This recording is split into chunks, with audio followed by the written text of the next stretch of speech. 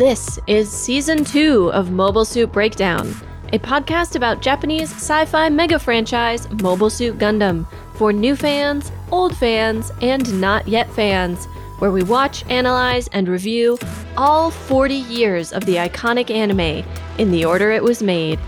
We research its influences, examine its themes, and discuss how each piece of the Gundam canon fits within the changing context in Japan and the world, from 1979 to today.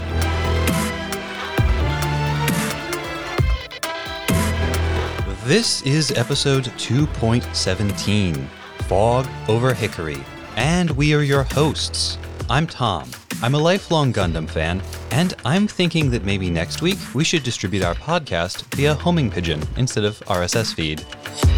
Oh, shoot.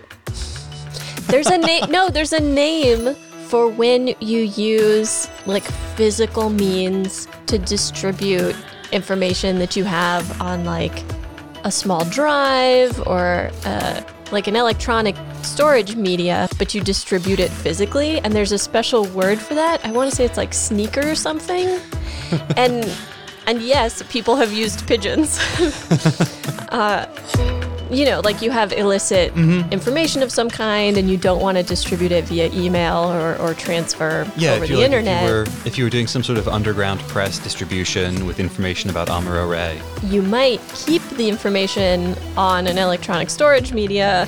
Like a zip disk. But distribute it by hand or pigeon. Imagine a pigeon carrying a zip disk. They totally can.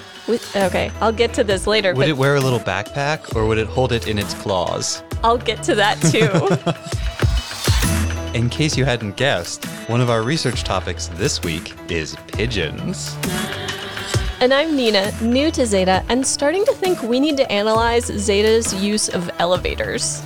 An awful lot of important conversations seem to happen in them.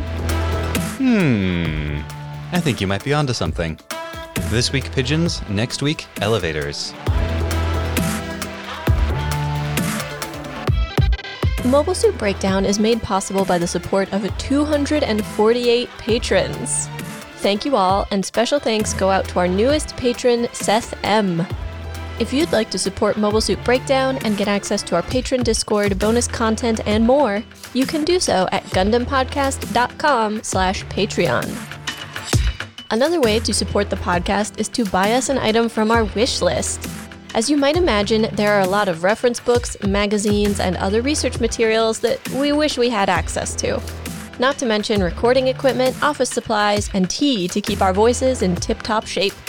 The link to the wish list is at the bottom of our homepage, GundamPodcast.com. We also have a few items that we want to order through specialty websites, and so we can't include them on the Amazon wish list. If you'd like to buy us some vintage anime magazines, or some of Tomino's books that are very difficult to find and have not been translated into English, please reach out to us directly via email or social media. Or just send us a mysterious Gundam-filled box.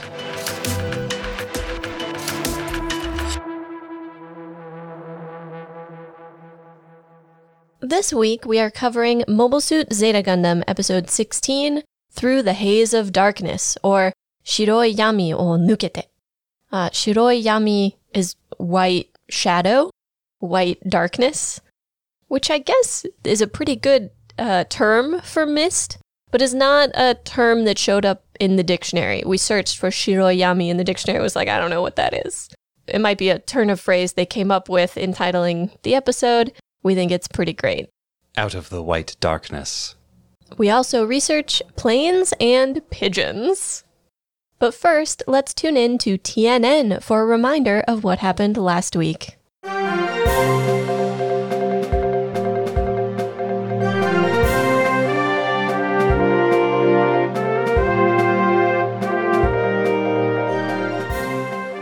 This is a Titans News Network special report. Is Ayug all washed up, or just wet behind the ears? Earthnoids around the world have lived in terror of further attacks by nuclear-armed terrorist organization Ayug ever since their cowardly attack on the rainforest and the Federation government's Jaburo base. But it looks like there was nothing to worry about after all. Just take a look at this footage from last night's episode of Earth's Funniest Home Videos of an Ayug mobile suit barely able to fly and nearly crashing its Dodai into the waters of Old San Francisco Bay.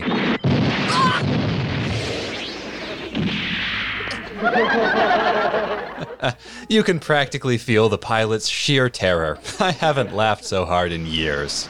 Now just keep watching and... Ooh, it slips off the Dodai and into the drink it goes. Let's rewind and see that again in slow motion.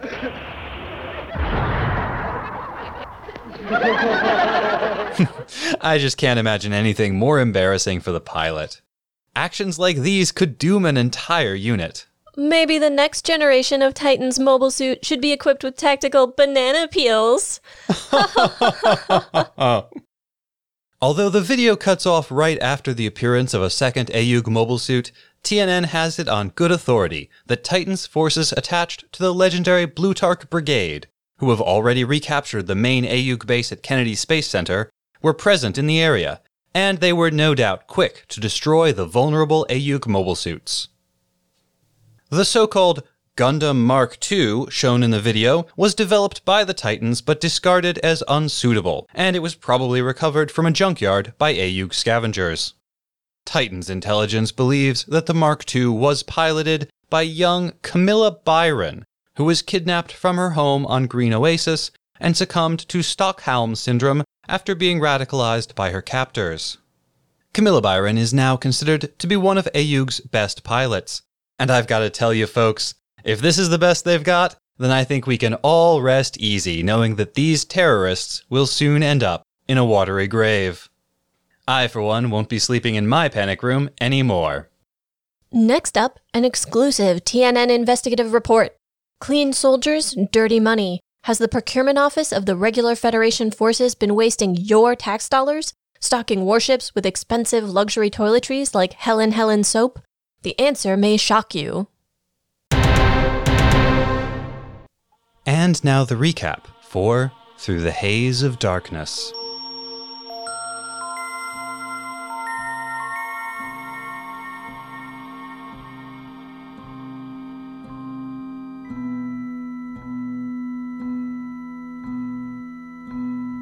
The Sidori flies through thick mists and receives a transmission with new orders. They are to pursue the Audumla as far as the Pacific Ocean, but no further. If it makes the crossing, they are to return to Kennedy. Plutarch thinks their plan is to intercept the Audumla from the new Titans base in New Guinea, but he isn't about to let some newcomer get all the credit for capturing the ship. He sends a message to the Murasame New-Type lab in Japan to be on the lookout, and uses the lab's encryption codes to hide his message from the rest of the Titans. Standing in an elevator on the Audumla, Amuro and Beltorchka discuss what comes next. She will lead them to Hickory, and they will get Quattro and Camille back to space. After all, that's Karaba's responsibility. But you don't like to fight, Amuro says to her. I hate war, Beltorchka corrects him, but that's different from fighting because you have to.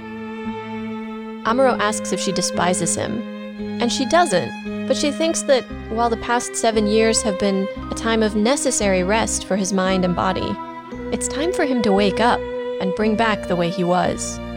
But Amuro has no confidence in being able to be that person again. Beltorchka leans in and kisses him, and his eyes go wide with surprise. If you're just feeling pity for me, please forget it. Not at all, but if I can inspire you to action, I will. Is this some sort of test? He asks. Sure, is her matter-of-fact reply. How else am I to know if you're right for me? And if it turns out you're not, that's it. I don't have time for sympathy. Amuro strides down the hall to Beltorchka and kisses her. We'll send Quattro and Camille back to space. They are standing there locked in a kiss when Quattro emerges from the bridge. When Beltorchka leaves for a meeting with Hayato, Amuro asks Quattro if they can possibly leave a mobile suit behind for him to use on Earth. We can't leave the Mark II, Camille's too good with it. And the Rick Diaz is a proprietary Ayug design, there's no question of leaving it here. Besides, the final battle between the Titans and Ayug will be in space. Why don't you join us there? Amuro claims he doesn't want to return to space because he's become scared of the feeling of no gravity. But Quattro doesn't believe that. It's that you don't want to encounter Lala, isn't it? Deep down, you think you'll see her. But there are some things a person has to do, things that are the best tribute to the ones we've lost. No, stop talking, Amuro blurts out, but he's already flashing back to that fateful battle, when Lala threw herself between the two of them, and the killing blow Amuro meant for Char killed Lala instead. In the hangar, Camille and Katz are repairing water damage to the Mark II. When Quattro arrives to tell them he's gotten Hayato's permission, they will be taking Katz with them into space. Though a little sad that Hayato will be staying on Earth, Katz is thrilled. While the boys rush off to prepare for contact with Hickory, Quattro notices Amuro climbing into the cockpit of the Rick Diaz. The Audhumla continues to fly above the thick white fog, with no sign of friend or foe. On the bridge, the navigation officer is concerned they won't be able to find Hickory, but Hayato is confident the Beltorchka will lead them. The messenger pigeon she brought takes news of their imminent arrival to Hickory, and the base stirs to action, lighting signal fires that mark the runway and taking defensive positions. Quattro invites Katz to make the descent with him in the Hyakushiki. Just as Katz has said yes, he sees Amuro at the foot of the Rick Diaz and changes his mind. He'll make the descent with Amuro. After offering to back her up during the descent, Amuro kisses Beltorchka and she rushes off to her biplane. Over the comms, Hayato says goodbye to Katz, telling him to behave and asks Amuro and Quattro to look after his son. Almost the moment they've launched, Amuro senses the enemy nearby. Katz is surprised. They are thick in the fog now and can't see anything. Shouldn't we tell Lieutenant Quattro, he asks? If you want to go to space, be quiet, is Amuro's terse response. Beltorchka is first to spot the runway, with the shuttle right next to it. She lands, followed by the Mark II and the Hyakushiki. There is no sign of Amuro in the Rick Diaz, and Quattro thinks he must be lost in the fog. On arrival, he asks the officers at Hickory if they can load a third mobile suit onto the shuttle. But it seems they've already been contacted by the Argama, and their orders are to prioritize the return of the Hyakushiki. It must return to space at any cost. The Ashimar finds and fires on the Audhumla, raising the alarm. Amuro emerges from the fog to fire on Blutarch's squad, knocking a Hyzak from its Dodai before disappearing back into the mist. Soon, the Rick Diaz is in a dogfight with the Ashimar. Keeping its distance to avoid giving away Hickory's location, the Audhumla launches all its mobile suits, including some of them unmanned and on Dodais, to serve as a distraction. At the base, there are less than 5 minutes until the shuttle must launch to make its rendezvous with the Argama, and only the Hyakushiki is loaded. Worrying that they might have to launch without Katz, Camille ignores the order to load the Mark II and takes off in search of the Rick Diaz. Quattro tries to take off as well, but the Hyakushiki can't possibly be unloaded in time. Beltorchka finds herself caught in the crossfire between Amuro and Blutarch's squad, and is saved when Amuro uses the Rick Diaz to shield her. She warns him that they are running out of time to get Katz to the shuttle, but Amuro refuses to give up. He will get Katz there in time. He pulls a handgun from his jacket and hands it to Katz. It is the gun he used in his final fight against Char Aznable in the One-Year War. Katz tries to refuse, but Amuro insists. It could be useful. Landing at Hickory, he lets Katz out and tells Quattro to get Katz to space. Amuro will stay and defend the shuttle. Quattro is worried about Camille and wants to wait, but Katz pulls the handgun on him. He orders him into the shuttle, shaking with fear and adrenaline. You'd better go. I'm not used to guns. It might just go off, even if I don't mean it to. Quattro smiles and agrees to board, Katz trailing behind him. Once they are strapped into the shuttle, he casually mentions, "Guns won't fire with the safety on." "Are you afraid?" Quattro asks Katz. "No," Katz replies. "Well, I am. Waiting is much more frightening than doing something." In the fog, the lights that Camille thought were Beltorchka's plane are actually the Ashimar. It blasts his Dodai out from under him before Amuro arrives to provide cover fire. Certain that Camille won't make it to the shuttle before launch, Amuro tells Camille to stay with him until he gets another chance to return to space.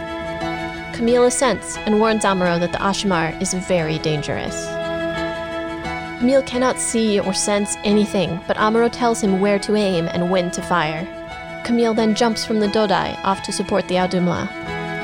He sees Amuro buzz by, severing the backpack of a Hyzak, disabling but not destroying it. Camille attempts this move himself on another Hyzak, but causes the entire mobile suit to explode when he hits the cockpit.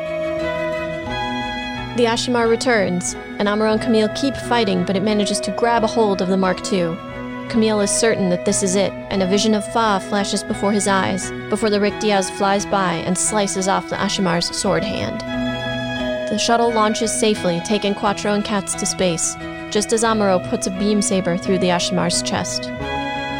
Camille returns the Mark II to the Audumla, where Beltorchka wants to know if Amuro is all right.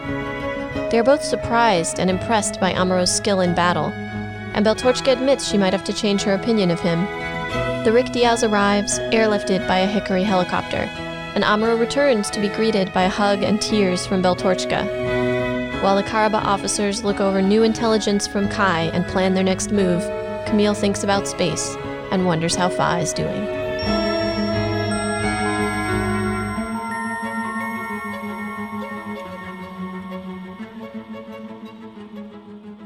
You know, for a Titan, Buran Blutarch really seems to hate the Titans. I don't know about hate the Titans, but we do get an interesting glimpse into perhaps the competitive nature of involvement there. Very factionalist.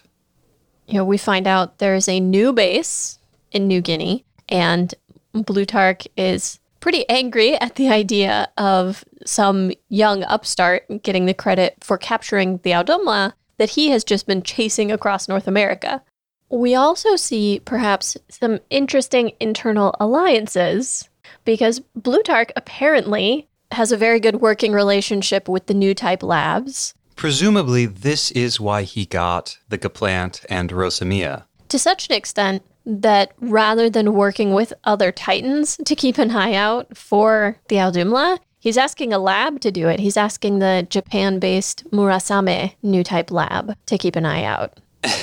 What? It's really unkind of Blutarch to drop so many intriguing hints about his personal agenda and his place in this Titans factional conflict, and then go and get himself blown up. We will never find out what Blutarch was really after.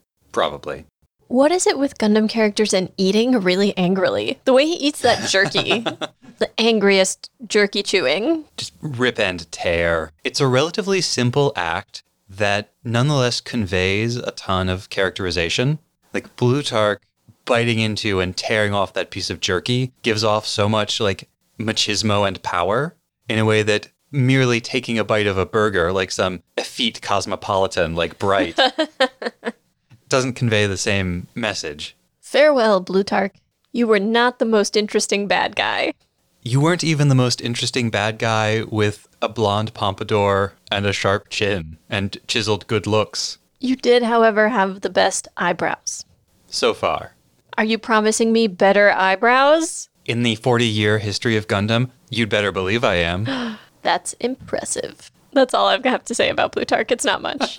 This isn't exactly Blutarch related, but at the beginning of this episode, we see both the Titans and Ayug, Karaba, using some pretty antiquated messaging technology.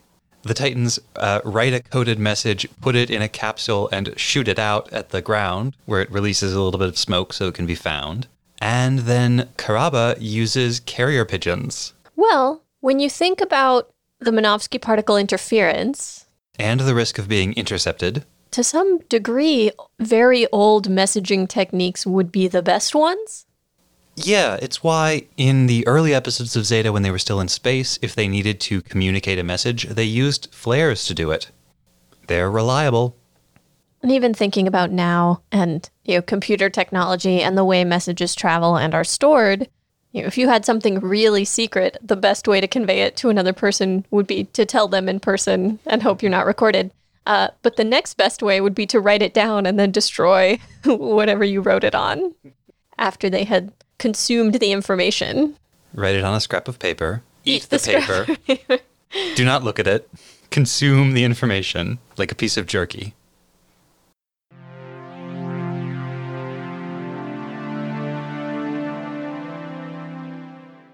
What is Quattro's deal in this episode? In this episode or in his life? In all of Zeta? Do you have an answer that covers both of those? Possibly, but it's going to take me a little while to get there. I have to build up to it, so bear with me. It's not a quick and easy answer. I'd like to start with some, I think, deliberate falsehood on his part. When Amuro asks that they leave a mobile suit behind, Quattro goes through this whole thing about, oh, well, we can't leave the Mark II because Camille's so good at it now, and the Rick Diaz is proprietary AUG technology. We couldn't possibly leave that. When he already knows full well, because Beltorchka told them, Hickory has a shuttle that can take 2 mobile suits. The plan has always been for them to only take 2 mobile suits. I think in theory they might be able to do 3. There might be room in the shuttle for 3, but you're right. Everybody except Quattro is in agreement that 2 mobile suits are going back up. And so I believe this is Quattro's initial attempt to goad Amuro into returning to space. He really wants Amuro back in space. Not just Amuro back in the mobile suit, which is what it seemed like he wanted last episode. He wants Amuro back in space, with him, where they first met. Where the quote-unquote real fighting will be. We then have yet another manipulative conversation, though I'm not certain to what extent there are also honest feelings at play there. Amuro attempts to say, like, oh, I guess I'm old and tied to Earth gravity now. The lack of gravity in space freaks me out. I don't want to go back. To which Quattro is like, you're just afraid to run into Lala again. And Amuro is clearly upset by Quattro bringing Lala up, and Quattro turns it into, there are some things that as a human being living a life you have to do. There are some things that are the best possible tribute we can give to those who have passed. And Amuro immediately starts having a flashback. And again, unclear if this is meant to be, hey, audience, remember what happened? Or if it's meant to be a trauma flashback, is Amuro experiencing that event over again? I think it has to be a traumatic flashback for Amuro. We've seen plenty of other times in Zeta when there have been references to things that happened in First Gundam, callbacks of one sort or another, and they do not get the 1979 animation treatment the way this one does. Everything's got a green filter over it, but it's the same animation from the original show. And it's not the whole fight. It's not the aftermath. It's not Amuro connecting with Lala. It's the worst possible moment. It's when the beam saber goes into the Elmeth, and then we see the water rising behind Amuro's eyes and engulfing him. Which, of course, begs the question, does Quattro feel any guilt over Lala's death? She died to save him, after all. Does Quattro feel any guilt over anything? Is Quattro's position that Amuro should feel bad and he's trying to guilt him, or is his position that Amuro shouldn't feel bad because he thinks that guilt is part of what's holding Amuro back? If I had to make a guess, I would say that Quattro's position is that Amuro should not feel bad. That Quattro believes Amuro's actions were justified in war, and that while it's regrettable that Lala died, that it was not, strictly speaking, Amuro's fault. Quattro has a weird relationship with grief. A couple of times now, like when he was talking to Camille about Lieutenant Roberto's death, his attitude is very much like, you gotta move on, you gotta just keep going. Don't stop and think about it. Don't stop and feel it. And so from Quattro, we get a sense that there is like something there to feel, but you don't have to let yourself feel it. If you just keep moving, then you can avoid it. But we know that when he left the Earth sphere and got beyond Mars and couldn't feel Lala anymore, he came back. So it's not like he's completely shed any ties to her or any ties to the past. We also later learn something that he is afraid of. He's sitting in the shuttle with Katz, and he says, "Are you afraid?" And Katz is like, "No." He's like, "Well, I am. I hate sitting here. Waiting is much worse than doing something." Which also explains a lot about him as a person, as a fighter. It's always action, action, action, because to him, waiting is frightening. Not taking action is scary. And so what all of these bits, I think, illustrate about him in the episode and in the series, his ability to manipulate other people's emotions shows him to be pretty emotionally savvy and perceptive. He occasionally missteps, like he does with Camille after Camille's parents' deaths, But for the most part, I think he's quite adept at that kind of emotional manipulation of the people around him. Mm-hmm. And related to that, we never know what he feels because to some degree he's laying on whatever feelings he thinks are appropriate to the manipulation he's currently engaged in. Right. I was going to say, when he missteps, I think it's because he's misreading people. He gets the wrong impression of where Camille is, and so he presents the wrong persona to Camille, and that's what causes that clash. But I think it also interferes with his ability to connect with people. And as we will get into more when we talk about Katz and Camille, we have these two male figures in their lives now. We have Quattro and we have Amuro. And that lack of realness, I think seriously inhibits his ability to form any kind of a connection with these two young men. With the notable exception of that time Camille punched him. And I'm not even 100% certain about that. Quattro never seems to be affected by other people. Amuro is very much affected by other people. In this episode alone, both Beltorchka and Katz, I think, have a major impact on Amuro's feelings, his actions, his feelings about himself. Quattro, not so much. Quattro is always affecting other people, but he remains emotionally untouchable. The other thing that I noticed about him in this episode, but is I think a trend in his behavior, is we have frequently seen him encounter someone doing something they're not supposed to be and letting it go for reasons, even though he absolutely doesn't have to. Mm-hmm. He's just told Amuro that Amuro cannot have the Rick Diaz, and then he sees Amuro sneaking into the Rick Diaz cockpit, doesn't do or say a thing.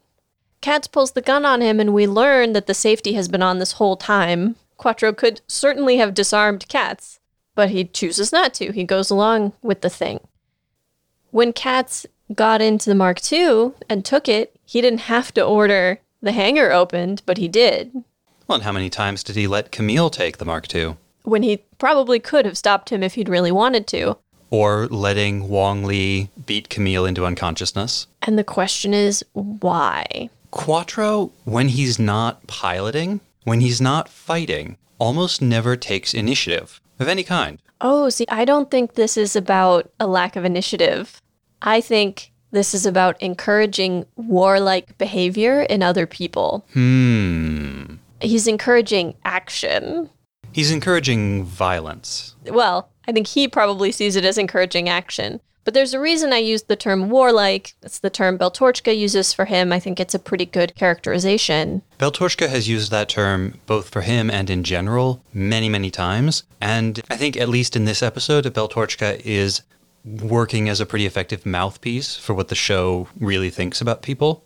So that distinction between warlike and not warlike is very important. And those times that Quattro sees something and does nothing, I think are because he believes that whatever is happening is going to lead to warlike behaviors in the people involved. And to him, that is all to the good. That is the sort of person he thinks these various people should be. So I really like that explanation. I'm on board for it. I'm digging it. But I think Quattro is very reluctant to take command, to be in charge, to tell other people what to do outside of that very narrow field of active combat. And I think this is that same reluctance to be in command that Kai was chiding him for.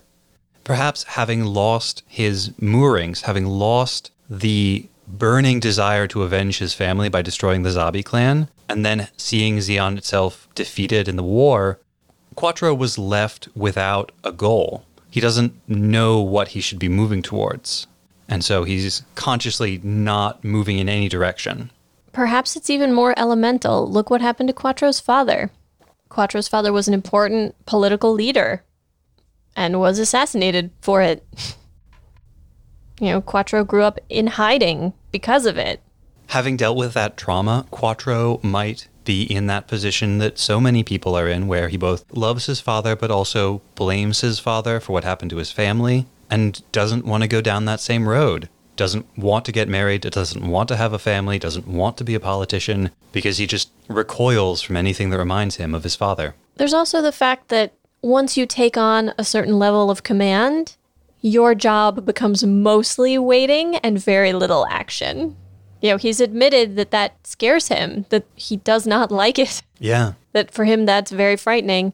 And then when you think about command, you know, there's Hayato on the bridge and his son is in one of these mobile suits that's in the middle of a pretty fierce battle. And he can order out other mobile suits. He can give orders and instructions, but he can't go out there. He's in charge of an entire huge transport ship. How symbolic, then, that what Hayato is doing is sending out literally unmanned mobile suits.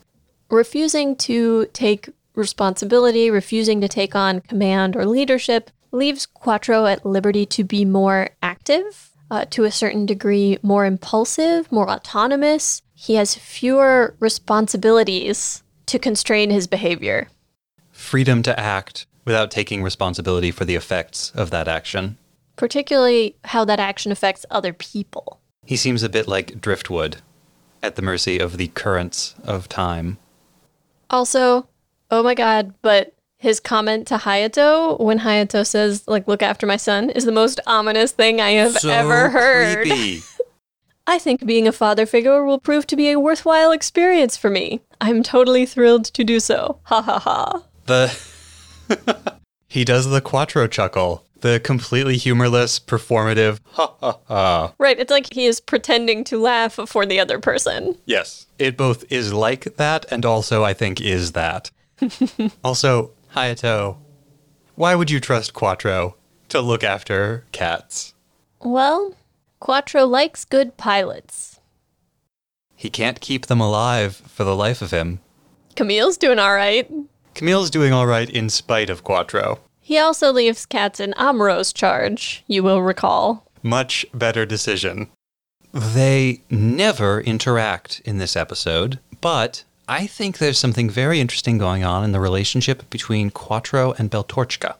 The most interaction we do get from them is Beltorchka telling Amuro that she doesn't like Quattro, and Quattro repeatedly interrupting romantic scenes between Amuro and Beltorchka and looking very put out by it.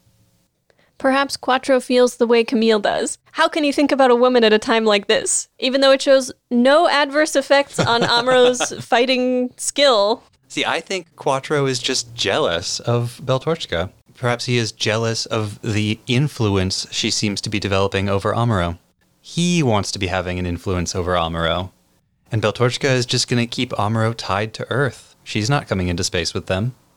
Entirely possible. But it is significant that in this episode, Amuro and Beltorchka share 3 romantic scenes. When she first kisses him outside the elevator, when he goes to talk to her before launching in the Rick Dias, and when he's returned. The 2 of those that Quattro is there for both get interrupted by Quattro. And the second time it happens, when Quattro and Katz stumble upon Amuro, it's right after Quattro has asked if Katz wants to ride down to Hickory with him, and Katz has said yes. Then as soon as they see Amuro and Beltorchka together, Quattro looks very unhappy, and Katz says, oh, I'll go down with Amuro instead. See, I interpreted his reaction there as looking unhappy because Katz has changed his mind. It's very, what am I, chopped liver? I think it's connected, because I think it's the same feeling. Katz prefers Amuro, and Amuro prefers Beltorchka. Doesn't he know I'm blonde too? Amuro. He showed up and now nobody cares about me. It's just like the last war. When am I ever going to get a war that goes my way? Can we talk for a moment about the fact that Amuro gives Katz the gun that he used to shoot at Char when he's handing Katz over to Char? It's like a talisman. It's a reminder of like, don't ever trust that guy all the way. To some degree, I get this metaphorical, like, this kid is my gun pointed at you kind of vibe. Yeah. Also, we watched those episodes pretty recently, so I can confirm he didn't shoot at Char with that gun. He shot Char with that gun. One gets the impression Quattro recognized it at some point. Like an old friend. He tells Katz how important it is and to take good care of it. The other reason I think there's a connection between Quattro and Beltorchka is that the little biplane Beltorchka is flying is called the Comet. Beltorchka may be a stand-in for parts of the story that would have been fleshed out by Sayla, who they wrote out because the voice actress was unavailable. So further connections to Quattro. I wonder if Quattro bringing up Lala in the elevator was meant to shame Amuro for moving on. Don't you remember that we shared this impossibly deep connection with this woman, and then we both sort of killed her, and now you're just smooching Beltorchka in a hallway? How dare you? Or also to make Amuro feel guilty before then saying the best possible tribute you could make to Lala is to help Ayug win this fight. You owe her.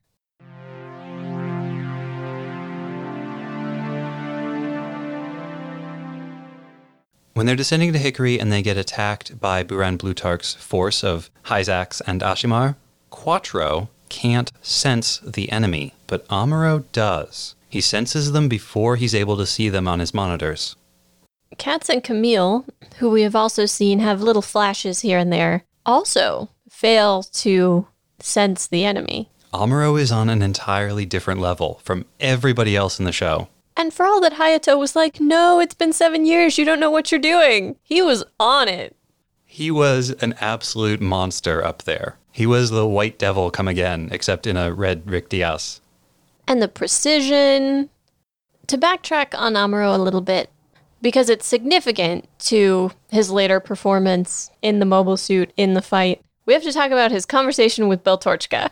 The elevator and smooches? Yeah, the conversation. The other stuff is whatever.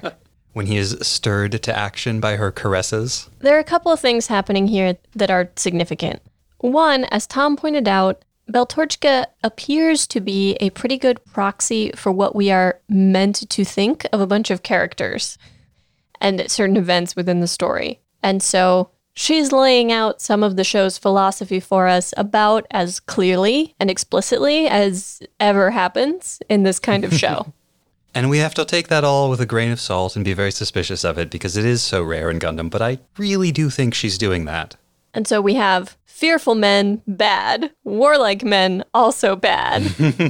That there is this theoretical sweet spot of being in a position where you really need to fight, of not liking war, of not desiring war, but of having the courage to fight when it's necessary. And we know that when Amuro takes the Rick Diaz, she sees that in him for the first time. At the end, when she's talking to Camille, she says, I guess I have to reevaluate my opinion of this Amuro guy.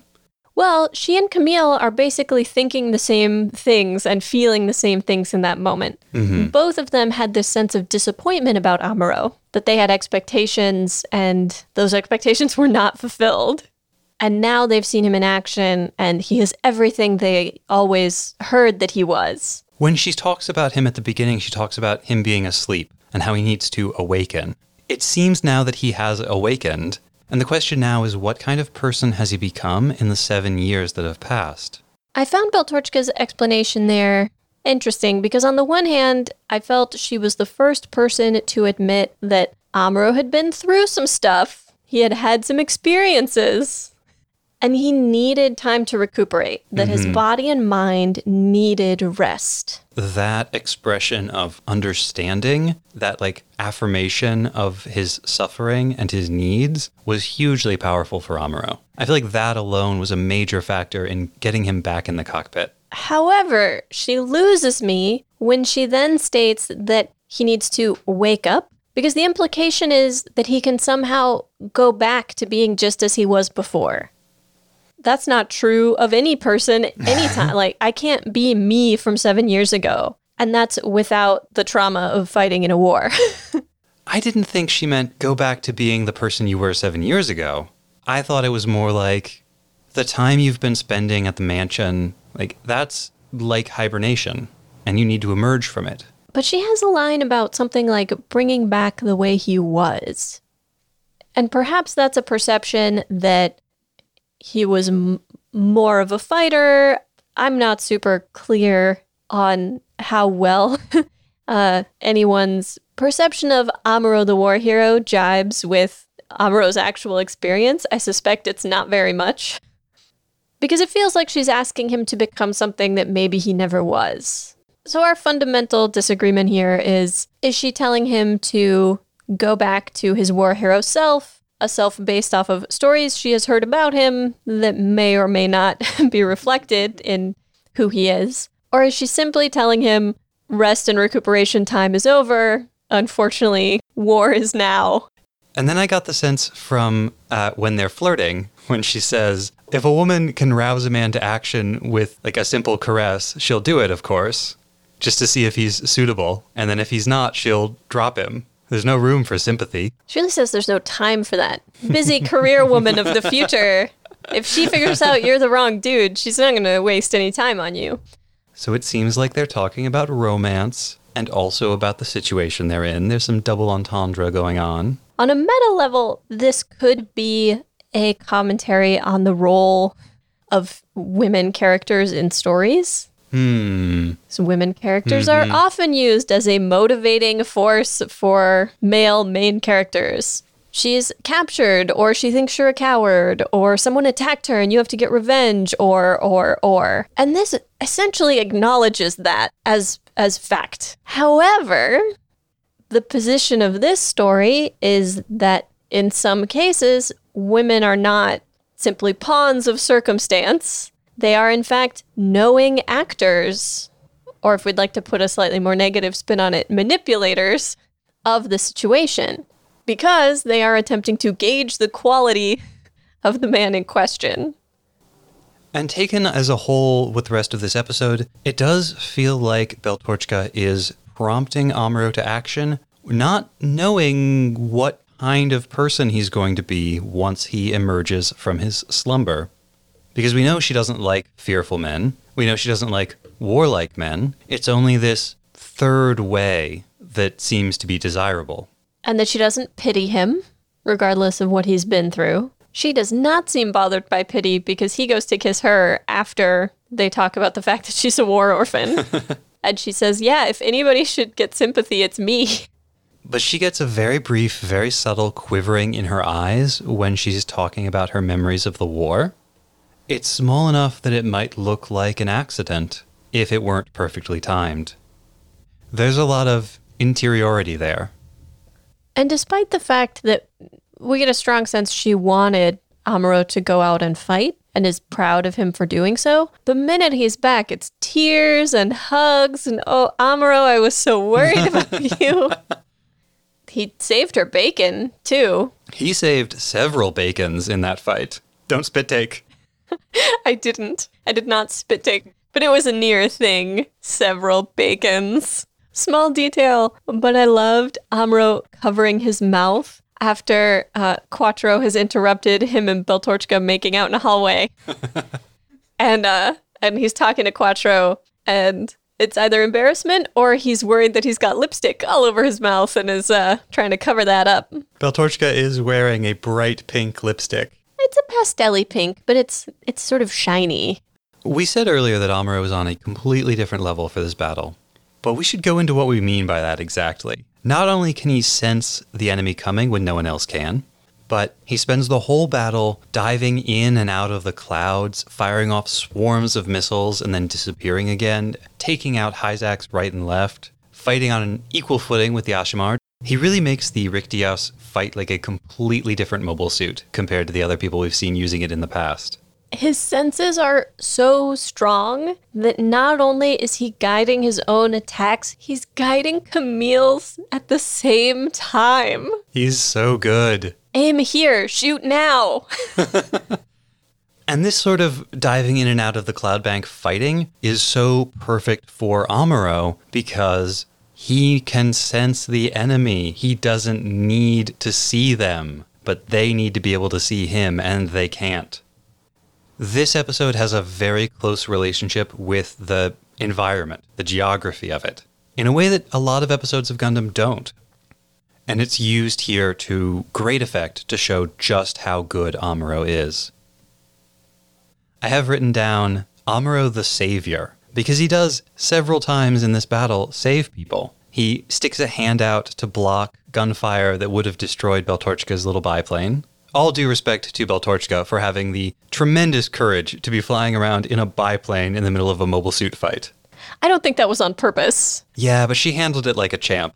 True. He also then saves Camille from pretty certain death by cutting the hand off of the Ashimar as he flies by.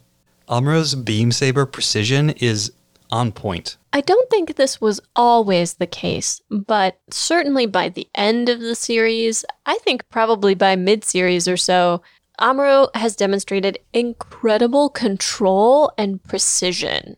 We see him slice just the exact correct part off of a nuclear warhead to prevent it from detonating, as it is flying through the air. And we see the same kind of precision here when he snicks the backpack off of a Hyzak, rendering the Hyzak no longer a threat, but not blowing it up, not killing anybody. Camille sees this nifty little trick and thinks to himself, oh, that's cool, I'm going to try that, and fails miserably. So I think this goes a little bit beyond the way you've described it for Camille. I think this is like a revelation moment for Camille. Because he has been so uncomfortable having to kill people. He's gotten over it, but as recently as a few episodes ago, Camille really, really did not want to kill enemy pilots. But under Quattro's tutelage, he's gotten used to the idea. He has accepted that it's a necessity in order to survive. But Amuro just showed him it wasn't. Amuro just showed him another way, if you're good enough. And Camille immediately tries to replicate it. He's not good enough. He is not. But perhaps this will motivate him in a way that Mirror Survival never did. Because when he and Beltorchka are talking about Amuro at the end of the episode, and they're talking about that third kind of person, not warlike, but also not fearful, both of them say, I really hope Amuro turns out to be a new type. Which is an odd thing to say, because if anybody's a new type, Amuro's a new type. We know that. We've seen that. But in the context of that conversation, it sounds like the two of them are positioning new type as this elusive third way of being. That's interesting. I hadn't thought of it that way, but there does seem to be a relationship. And since we brought her up already, consider Lala. Lala needed a cause to fight. We never get any indication that Lala loves fighting. She does it out of necessity and out of this feeling of fighting for a person she cares about. And Amuro, when he met Lala, was in a similar kind of state. It had taken some development for him to get there, and I don't think he was entirely there, but he was closer than anybody else. He was certainly closer than Char. And the connection that Lala and Amuro formed might have only been possible for the two of them because they were both so close to that ideal. Perhaps it was Char's warlike nature that prevented him from ever further developing as a new type. When they're on the Dodai together, Amuro mentions something about Beltorchka, and Camille, thinking to himself, chides Amuro, like, how could you think of a woman at a time like this? When we were in the middle of battle. He thought about Ba. He did. I think Camille's criticism of Amuro here comes from Quattro. Because Quattro is very narrowly focused on what's in front of him, on the battle, on whatever you're doing. Forget everything else, forget your friends, forget the people who have recently died, and just keep moving straight forward. That has never been Amuro's approach. Amuro is very expansive in his thinking. He's always thinking about the consequences. He's always thinking about the other people on the battlefield, his friends back home. And it does not negatively impact his abilities. No, in fact, in this scene, Camille is so distracted criticizing Amuro for being distracted that he misses an opportunity, and Amuro has to be like, Camille, now, shoot now. And at the end, when he returns to the Audumla, he's surrounded by friends. He's a part of the group. He's a part of Karaba. In a way that Quattro never really has been, at least not that we've seen. He's always stood apart, like Camille at the end of the episode, alone, even among friends. Well, now that Quattro is gone, Camille is a Spacenoid amongst Earthnoids. Now that Quattro is gone, Camille has a new mentor figure. What's that reality show where two people from different families swap? I think it's just called Wife Swap. So this is mentee swap? Mentor swap. Who is doing the swapping? That's the question. Well, Katz has left Earth to go live in space with Quattro and learn how to do mobile suit piloting stuff from him. And Camille has stayed on Earth with Amuro to learn how to do respecting human life stuff with him. However, We know where their hearts really lie, and it's with Amuro. Both of them, for now. Camille has begun to see Amuro in a much more positive light. Katz has seen Amuro in a much more positive light. The mere fact that Amuro was getting into the Rick Diaz was enough to make Katz go, on second thought, I'll ride down with Amuro and not with you, Quattro. Sorry, other dad. I like first dad better. He's more fun. I don't know. It's just less utterly terrifying. It was so cute when Katz is like, I heard that Mr. Bright is up in space on the Argama, and I want to tell him about what a good mobile suit pilot you are. If they haven't seen each other since the war, Katz was 6 or 7 the last time he saw Bright. He was itty-bitty, and his memories of Bright may be quite similar to his memories of Amuro, with the added benefit that the orphans were constantly under Bright's feet, and he frequently lost his temper with them. So he's kind of an intimidating figure, probably. Oh, no doubt. Symbol of authority. In their weird, abbreviated family structure, Bright would be like the grandfather. Kind, but very strict and a little scary. And Camille's like Katz's big brother. Yeah, I was very struck by how different and more positive the relationship between the two of them seems in this episode as opposed to the previous one. Now that the hierarchy between the two of them has been reaffirmed, Katz has been confirmed as solidly below Camille in the structure of this little Ayug-Karaba alliance. It's become clear that he's not a threat to Camille's position. He's not there to replace Camille. Camille is the senpai. Katz is the kohai. These are Japanese terms that get used particularly in clubs, especially sports clubs, to reference an older, more experienced student and a younger student and the relationship between the two. There is a lot of implied mutual responsibility there. And when they're drying out the Mark II, and Katz is feeling so down on himself, and he's afraid that this means now he's not going to get to go back to space, which is all he's wanted. And Camille's like, yeah, you're really messed up. Look at this thing. It's full of water. But it's going to be okay. We're going to get you back to space. And when Quattro comes to confirm that Hayato's given permission, Camille slaps him on the back and congratulates him. Camille is the one who says, oh, Katz isn't here yet and the shuttle's about to launch. I better go help. Mm-hmm. Even to the point where it costs Camille his own spot on that shuttle. And he takes it with a lot more maturity than I was expecting. And I credit some of that to being in this sort of senpai position and needing to be more mature and more responsible because there's someone underneath him now. But also to the fact that he's there with Amuro. And he's getting to fight alongside Amuro. And Amuro tells him, like, you've missed your shot to go back now, but stick with me, kid, and we'll get you to space. And after seeing Amuro fight, he believes him. After spending all of Zeta Gundam being told, you're just like Amuro. You, kid, you could be the next Amuro Ray. Hey, new type, you remind me of Amuro. To then get to Earth and encounter real, actual Amuro, and to find that he's a total disappointment, nothing like the Amuro Ray of the stories, has got to have been a bit of a shock to the system for Camille. That has got to have been a pretty rough first encounter. But now he gets to see that this guy that everybody was comparing him to is actually pretty cool.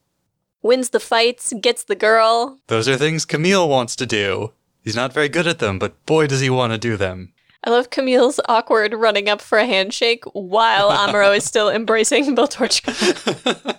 Who among us has not done something like that? None. Anyone who says they have never done anything awkward like that is probably lying.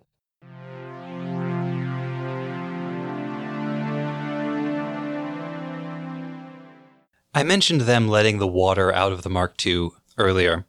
And at first I noticed that because it's a neat little trick where they cut directly from Amuro's flashback to the Lala fight, where we see water filling the screen behind his eyes until he's completely immersed in it. And then they cut directly from that to the scene of the water being let out of the Mark II Gundam, which is a pretty cool little bit of cinematography, but it didn't really seem like it meant much, except that water keeps coming up in this episode. Besides the Lala bit and the Mark II bit, Hikari is on the coast. A lot of the battle happens over water. When they destroy the Ashimar, we get this long, unbelievably beautiful scene of the Ashimar exploding, but it's right above the water, so there's waves coming up and crashing over. It looks like something out of classical art, like Hokusai's The Great Wave off Kanagawa, or something like that. And then the episode ends with the Rick Dias falling into the water and needing to be retrieved, and it's being moved back into the Audhumla, dripping water. Water is a through line connecting everything in this episode, and it feels very important. This doesn't necessarily fit with every appearance of water in the episode. But starting from the water imagery around Lala's death, the water seems to symbolize hidden emotion. Because when Amuro kills Lala by accident, he is immediately overwhelmed with feelings of grief and loss and regret. We see the water physically rising and crashing over a still of his face. When Katz grabs the Mark II and takes it out, he's driven by emotion. It's not a logical or sensible thing to do. And now here the Mark II is leaking water everywhere. Which is bad. That's bad for fighting. To be leaking your feelings all over the place does not good fighting make. And one thing you didn't mention previously, but what is fog but a bunch of water suspended in the air? I hadn't even thought of that. And Amuro is someone who, can be overwhelmed by that emotion, but can also use it to fuel him, can use it to his benefit. Amuro is not hurt by the fog in the same way that Camille is, where Camille, mistakenly thinks, oh, there's Beltorchka in the comet, and instead it's the Ashimar. The two people in this episode who are not blinded by the fog are Amuro and Beltorchka. Everyone else from Ayug needs Beltorchka to guide them down to Hickory. Quattro is blinded by it, Camille is blinded by it, but Amuro? Even Amuro needs help finding Hickory, and it's Beltorchka who helps him. So Beltorchka is providing a little emotional clarity for everybody. But Amuro is able to move in and out of the fog, move through it, dance in it once the battle starts. He's able to use it. Everyone else is just affected by it. Amuro is able to use it. I've been thinking about how that idea of the water symbolism fits into that last scene, but I think it actually works. There are deaths in the show that happen and we don't even have time to feel them. They happen and they're gone just as quickly. But that's not true of Blutarch's death. Blutarch was about to kill Camille. Camille thought he was a goner. Camille even had a little, flash of Fa. And Amuro arrives just in the nick of time. And even though he has incapacitated the Ashimar by cutting off its sword hand, he comes back and he takes out the machine. This is not an instance where he's going to try to leave that pilot alive. And he doesn't just take out the machine, he takes out the cockpit, specifically. And Blutarch is clearly stunned. In his last moment, what he can't believe is that the Ashimar has been defeated. That this seemingly indestructible mobile suit that has withstood so much has been taken out. And that's a lot of emotion for those three people to be experiencing in that moment. Blutarch's disbelief, Camille's acceptance of death and then not actually dying, and Amuro's deliberate decision to kill someone. And so we have those big waves. Don't quote me on this because I would have to do a little bit of research to back it up, but if what I remember about dream interpretation is correct, water is associated with the subconscious. And we've talked before about how Tomino seems interested in Jungian psychology. A lot of Jungian psychology deals in dream analysis. It's not too far a stretch to say that he would use symbols that relate to Jungian dream analysis. I buy it. I think that's a very strong read. I have a slightly different read. Go on. I think the water in this episode represents a kind of spiritual pollution that attaches to somebody when they fight and kill. It overwhelms Amuro when he kills Lala.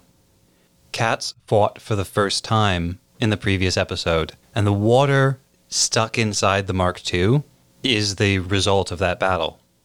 And like you said, at the end, when Amuro destroys the Ashimar, he's chosen to take a life. And then he ends up falling into the water and being partially submerged. Not completely. He's not drowning again, but he's back in it. And the fog, all of Hickory is shrouded in this fog of battle. Hickory is even on the coast. It is the dividing line between the state Amuro has been in before, where he was passive, inactive, asleep, resting, and pure, untainted by the corruption of battle. But on the other side of Hickory is the water. And by the end of the episode, Amuro is in it. And I don't think the water here is positioned as necessarily bad, per se. It's not sin, it's not a mistake or a crime, but it's a kind of spiritual pollution that clings to you when you fight. And sometimes you have to. I can see that read. It would be highly unconventional for seemingly clear water to be that kind of symbol. I don't think it's an unreasonable interpretation. They're not even necessarily counter-interpretations. Most of the feelings that I think the water represents in this episode are feelings people have about fighting and killing. So... And I'll say this. I don't think it would be inconsistent with what we have seen from him to use a symbol like water, not to represent cleansing, but instead pollution. I think Tomino likes to mess with your expectations.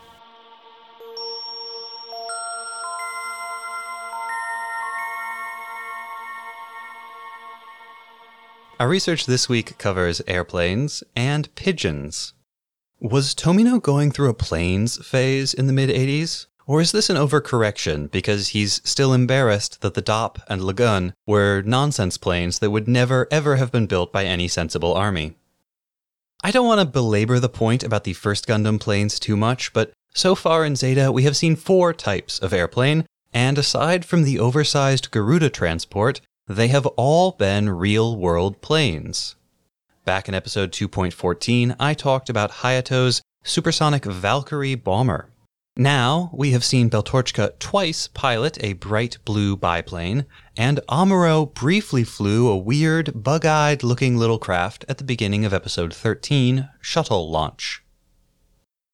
Beltorchka's biplane, painted in a kind of Crowley-Hamann or goof blue, is called variously the Comet and the Beechcraft during the show. Besides the names and the color, the biplane's most distinctive feature is the positioning of its wings. If you pay careful attention, you will notice that the lower wing is positioned somewhat forward of the upper wing. In the parlance of aircraft design, this is called negative wing stagger. And it's quite rare indeed. Positive stagger, where the upper wing is forward of the lower wing, is actually much more common. Conveniently for our purposes, the real-world aircraft manufacturer Beech Aircraft Corporation started producing a line of Beechcraft planes in 1932. And they only ever built one biplane with negative wing stagger, the Beechcraft Model 17 Stagger Wing. The Stagger Wing is the spitting image of Beltorchka's biplane. It was designed as a high-performance luxury plane for business executives, and filled a role similar to that of the modern private jet. The first Model 17s were produced in 1933, and the last were built in 1948. It is now regarded as one of the most beautiful planes of all time, at once strong and graceful. Plane and pilot called it the inarguable icon of classic aircraft. But when it initially launched, the Staggerwing actually struggled desperately to find purchasers. Was the middle of the Great Depression the wrong time to launch a private plane for business executives, with a cabin trimmed in leather and mohair? I feel like they must have had a very similar feeling to the people who were building like luxury condos in 2007. Yeah. Oops. How could I have known that by the time my project was finished, no one would want it? They started after the Great Depression began, but maybe they thought it would just be a little depression. So the luxury Model 17 Staggerwing is not the direction I would have gone, but I suppose that is why I am a podcaster and not an aircraft manufacturing executive. Because the Model 17 Staggerwing eventually turned the corner and became both commercially successful and beloved.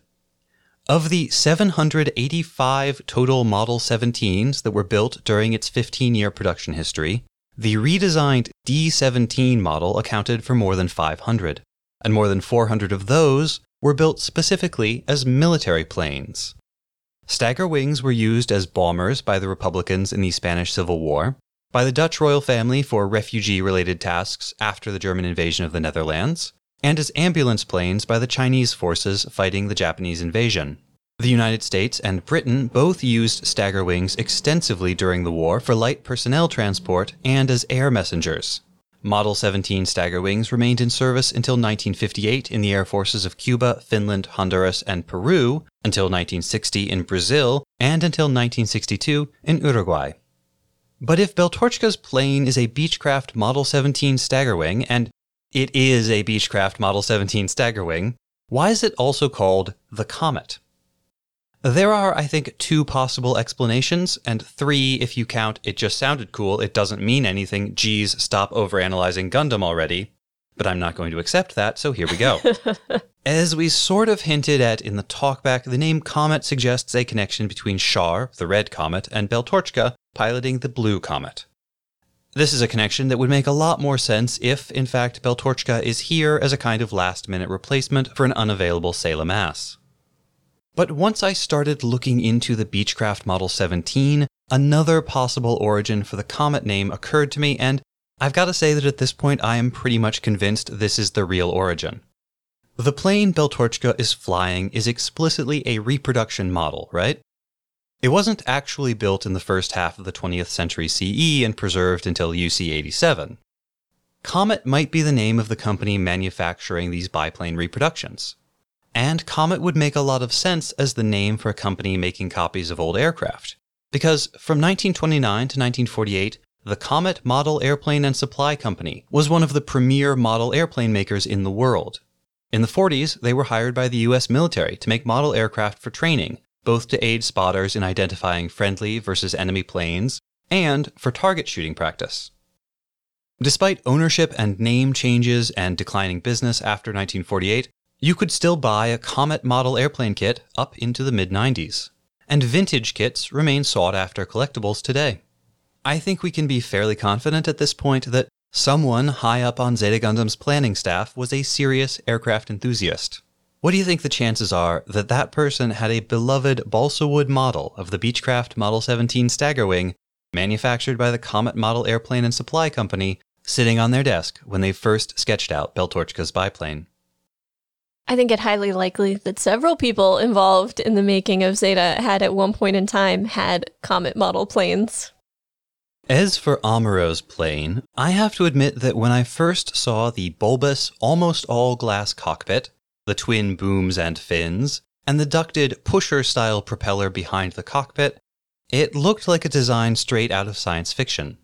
It was one of our patrons, Martin, who pointed out that it's actually an almost perfect match for the real, actual Edgeley Optica, a rare but iconic small plane developed in the late 1970s. The Optica was designed as the solution to one of modern aviation's most persistent annoyances. Helicopters are kind of bad, actually. Compared to fixed-wing aircraft, helicopters are expensive to build, expensive to maintain, hard to fly, obnoxiously loud, fuel-hungry, and they break all the time. But if you need to be able to fly slowly with good ground visibility, the requirements for an observation mission, then helicopters are pretty much the only way to go. Unless someone figured out how to build a cheaper, fixed-wing airplane that could do all of those same things. In the mid-1970s, John Edgeley, a postgraduate student at the Imperial College of Science and Technology in London, designed and prototyped a small fixed-wing airplane that could fly slowly and had a unique cockpit design that gave its 3 occupants panoramic 270-degree visibility and a view of the ground comparable to that of a helicopter. As a bonus, it also offered better fuel efficiency and range, and might be the world's quietest powered aircraft. Sounds like the only downside vis-a-vis helicopters is how much space does it need to land and take off? Somewhat more. It's still a small plane though, so not a ton. Named the Edgeley Optica, it flew for the first time in December 1979, and the first production models were ready by August 1984. At the time, it was estimated to cost about 1/5 as much as a comparable helicopter. As you might imagine, interest in this odd-looking plane was both strong and immediate. But in May 1985.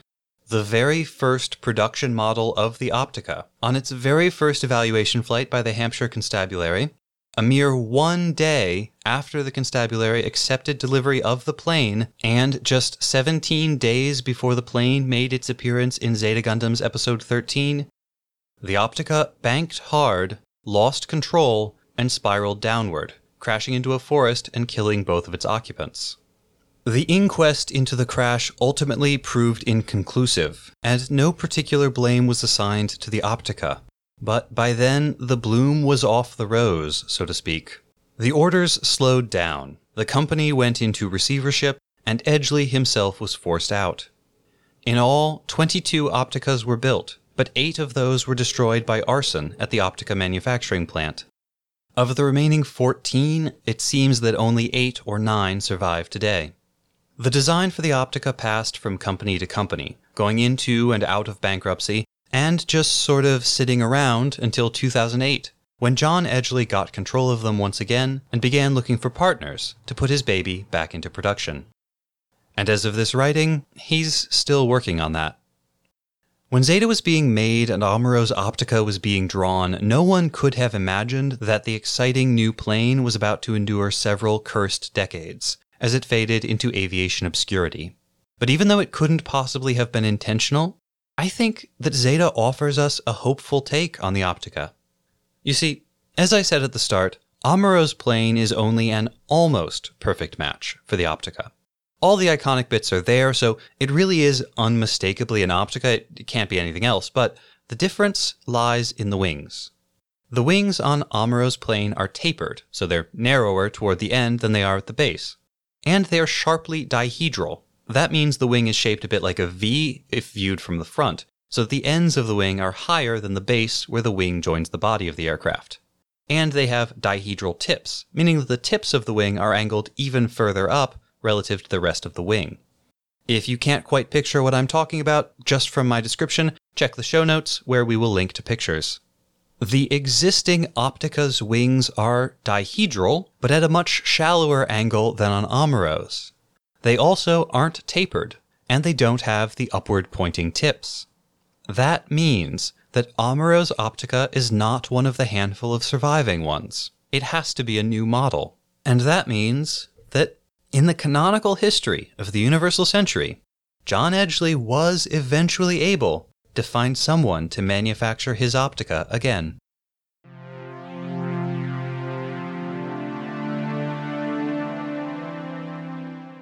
A homing pigeon, brought by Beltorchka, carries a message from the Audumla to Hickory.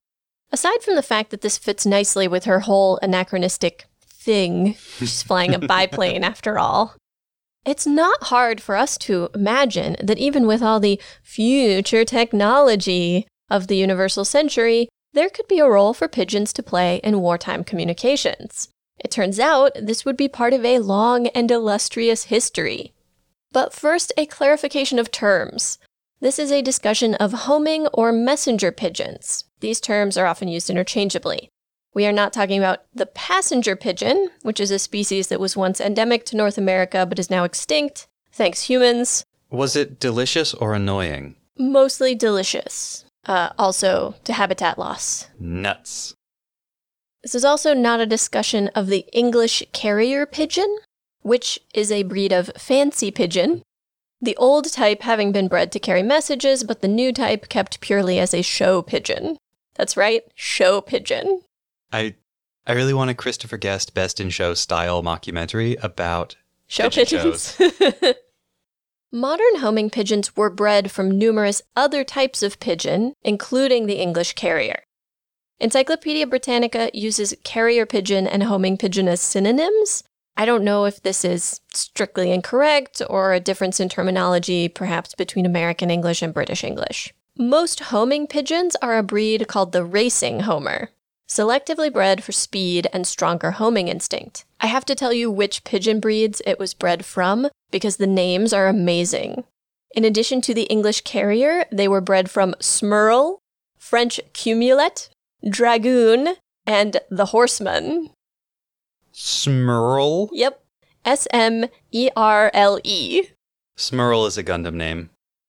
Competitive racing pigeons have been recorded traveling distances as far as 1,100 miles, which is about 1,800 kilometers. A moderate distance for a homing pigeon is 600 miles, or 965 kilometers. And over that distance, their average speed is 60 miles an hour, or 97 kilometers per hour. That's like highway speed in a car. If you released a pigeon and you tried to race it in your car, chances are it would beat you. At shorter distances, top racing pigeons have been clocked at speeds up to 100 miles an hour, or 180 kilometers per hour. A trained homing pigeon can carry as much as 2.5 ounces, or 75 grams, on their backs. They make them a little backpack. For lighter weight messages, there's a little canister that they attach to the leg. 2.5 ounces is about the weight of a C battery, which is pretty impressive when you remember how light birds are. Just as in the episode, the weight of a pigeon returning to its perch would set off an alarm or bell so that someone would know to come retrieve the message. That's very clever. I'm glad that's a real thing. There are many theories about how homing pigeons manage to find their way home from distant and unfamiliar locations, the most popular of which is that they're able to use the Earth's magnetic field, but the fact is, we don't know. The position of the sun seems to matter, as do visual landmarks, and possibly gravitational anomalies. Some breeds are more sensitive to certain stimuli than others. It's clearly a complex system, and no one as yet has been able to prove how it works. Yeah, because they wouldn't properly fund Skinner's pigeon research. He was this close to cracking the code. To work as messengers, pigeons have to be taken from their home roost to another location, and will only fly back to their home roost. There are humorous stories of fancy pigeons sold or given away who consistently return to the original owner's home. By having the pigeon roost in one location and feed in another, pigeons have been trained to fly back and forth between two locations as well. There are records of flying homing pigeons for sport from up to 3,000 years ago. In the time since, they've been used to announce the winner of the ancient Olympic Games, to notify Rome of the conquest of Gaul, to provide regular message service between Baghdad and Syria in the 12th century, and to equip the watchtowers of the Republic of Genoa. Olga of Kiev used pigeons to burn an enemy city she was besieging, which is a pretty wild story. I will link to it in the show notes. They were used by Genghis Khan, by the Mughal Empire, and in Dutch colonial Indonesia. The first news of how the Battle of Waterloo had turned out was delivered to England by pigeon. In 1860, the founder of Reuters news agency, Paul Reuter, used a fleet of 45 pigeons to send news from Brussels to the telegraph terminus in Aachen. And on and on. Too many stories to count, although I will finish with a few stories of pigeon heroics from World Wars I and II. The point is that messenger pigeons have been reared and used by humans from many different parts of the world and over a period of thousands of years. I'm beginning to understand Skinner's obsession. Homing pigeons are remarkably reliable and have been used for regular post. In 1897, the Great Barrier Pigeongram Service carried mail between Auckland, New Zealand, and Great Barrier Island. This may have been the first regular airmail service in the world.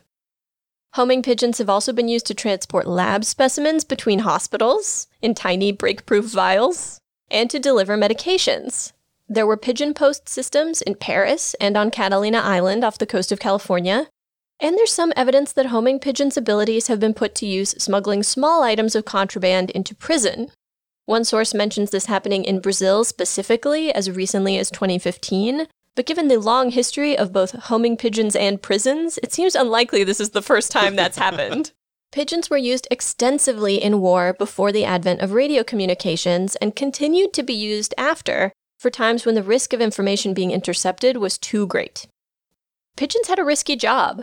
Enemy soldiers knew they were likely to be carrying important information and tried to shoot them down. In World War II, the German army trained hawks to attack pigeons as well. Sometimes they were paradropped with and without a paratrooper and could be injured on landing. The ones that served in tanks during World War I were often disoriented by gasoline fumes, and these risks don't include the natural ones like rough weather or predators.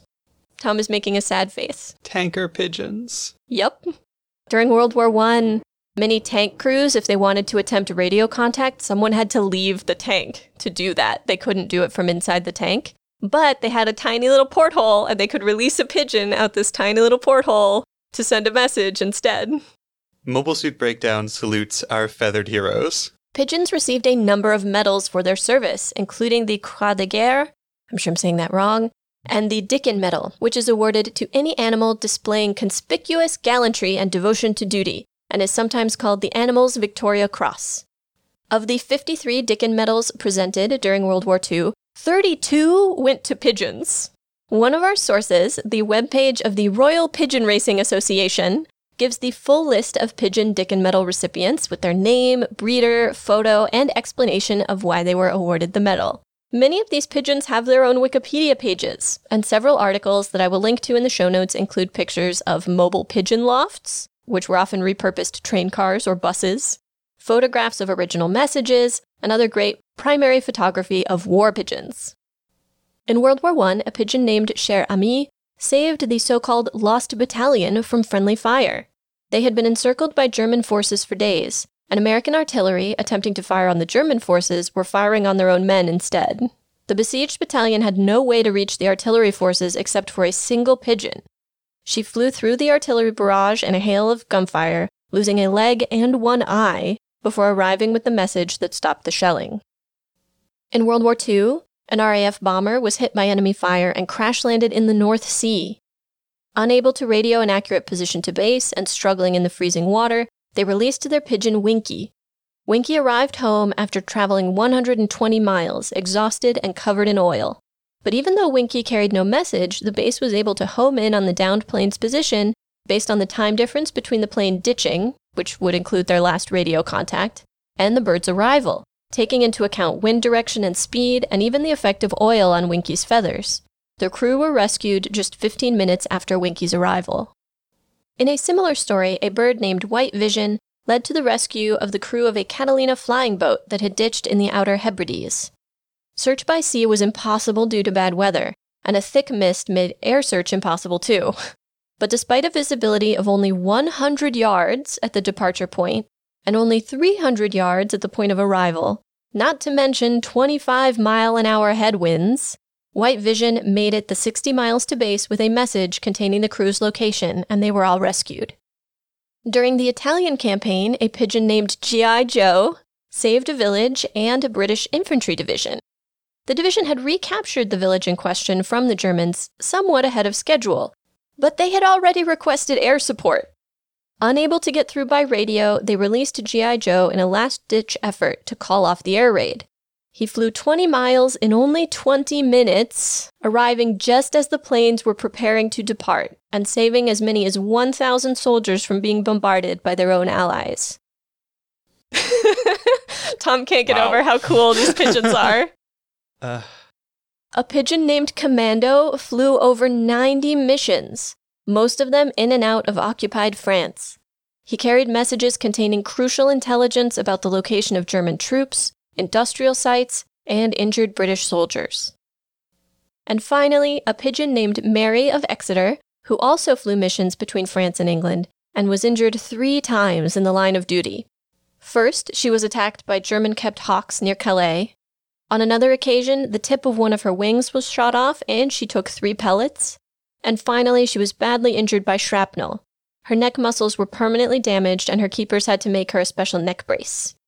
She was taken out of service, but was almost killed a 4th time when her loft was damaged during the Luftwaffe's 1942 raid on Exeter. Leave Mary alone! And these are just a few of the numerous stories. I don't know a lot about animal intelligence. I don't necessarily think these pigeons knew that they were saving people, but I don't think that changes that their lives were in danger and their actions did save a great many people. So tonight, drink a toast to our feathered heroes of days of yore. I also have to confess, previously when I'd heard of people keeping pigeons, I didn't really get it. I didn't really understand what the appeal would be. After reading so much about pigeons and how amazing they are, I'm like, okay, I get it now. I can understand wanting to have pigeons.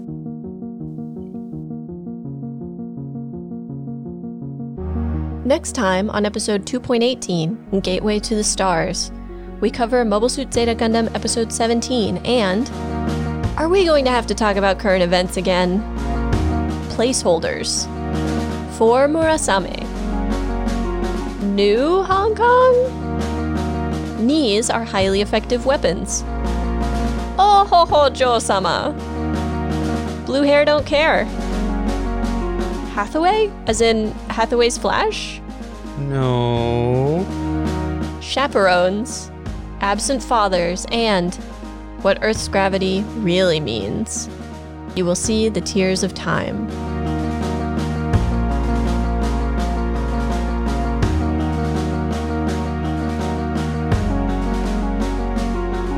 Remember to do all of the podcast things. Subscribe and review Mobile Suit Breakdown wherever you get your podcasts. Then pledge your undying devotion to Mobile Suit Breakdown on Patreon, where you can find great bonus content, get access to the MSB Discord, get exclusive MSB merchandise, and, support the podcast.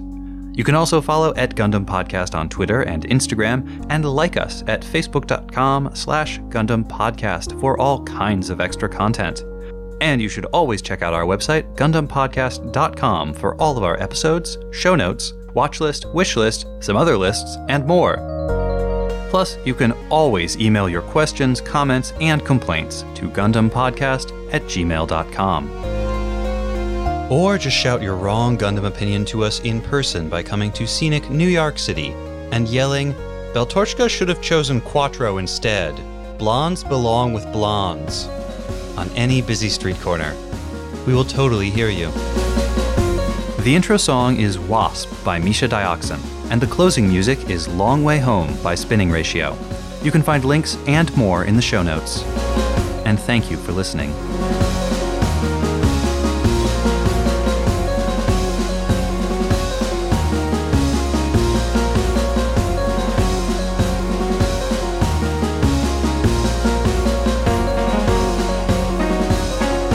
Who thinks that's a good idea? Giving a kitten a waffle? I mean, I believe you, but I don't believe you. Because you're lying. You're just lying to make me feel better, which I do appreciate. When they want to release white doves for something, they just get white pigeons. Presumably white pigeons are easier to come by. Wait, is that why we don't have world peace? Because everybody They keep releasing peace doves, but it's actually pigeons? Maybe. The shadowy elites really don't want there to be world peace. A bright blue biplane. So many good burbs. They're such good burbs.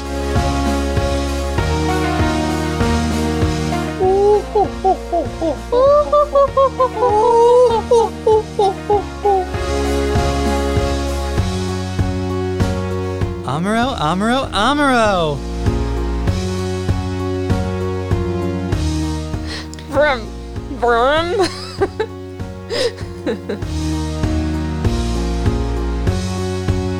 He saved several bacon in several bacons. Please keep that. Please keep. He saved several bacons. I really want that in the final cut. It'll go in. It's astonishing how many of the euphemisms for bravery have to do with testicles. Right? Literary symbolism.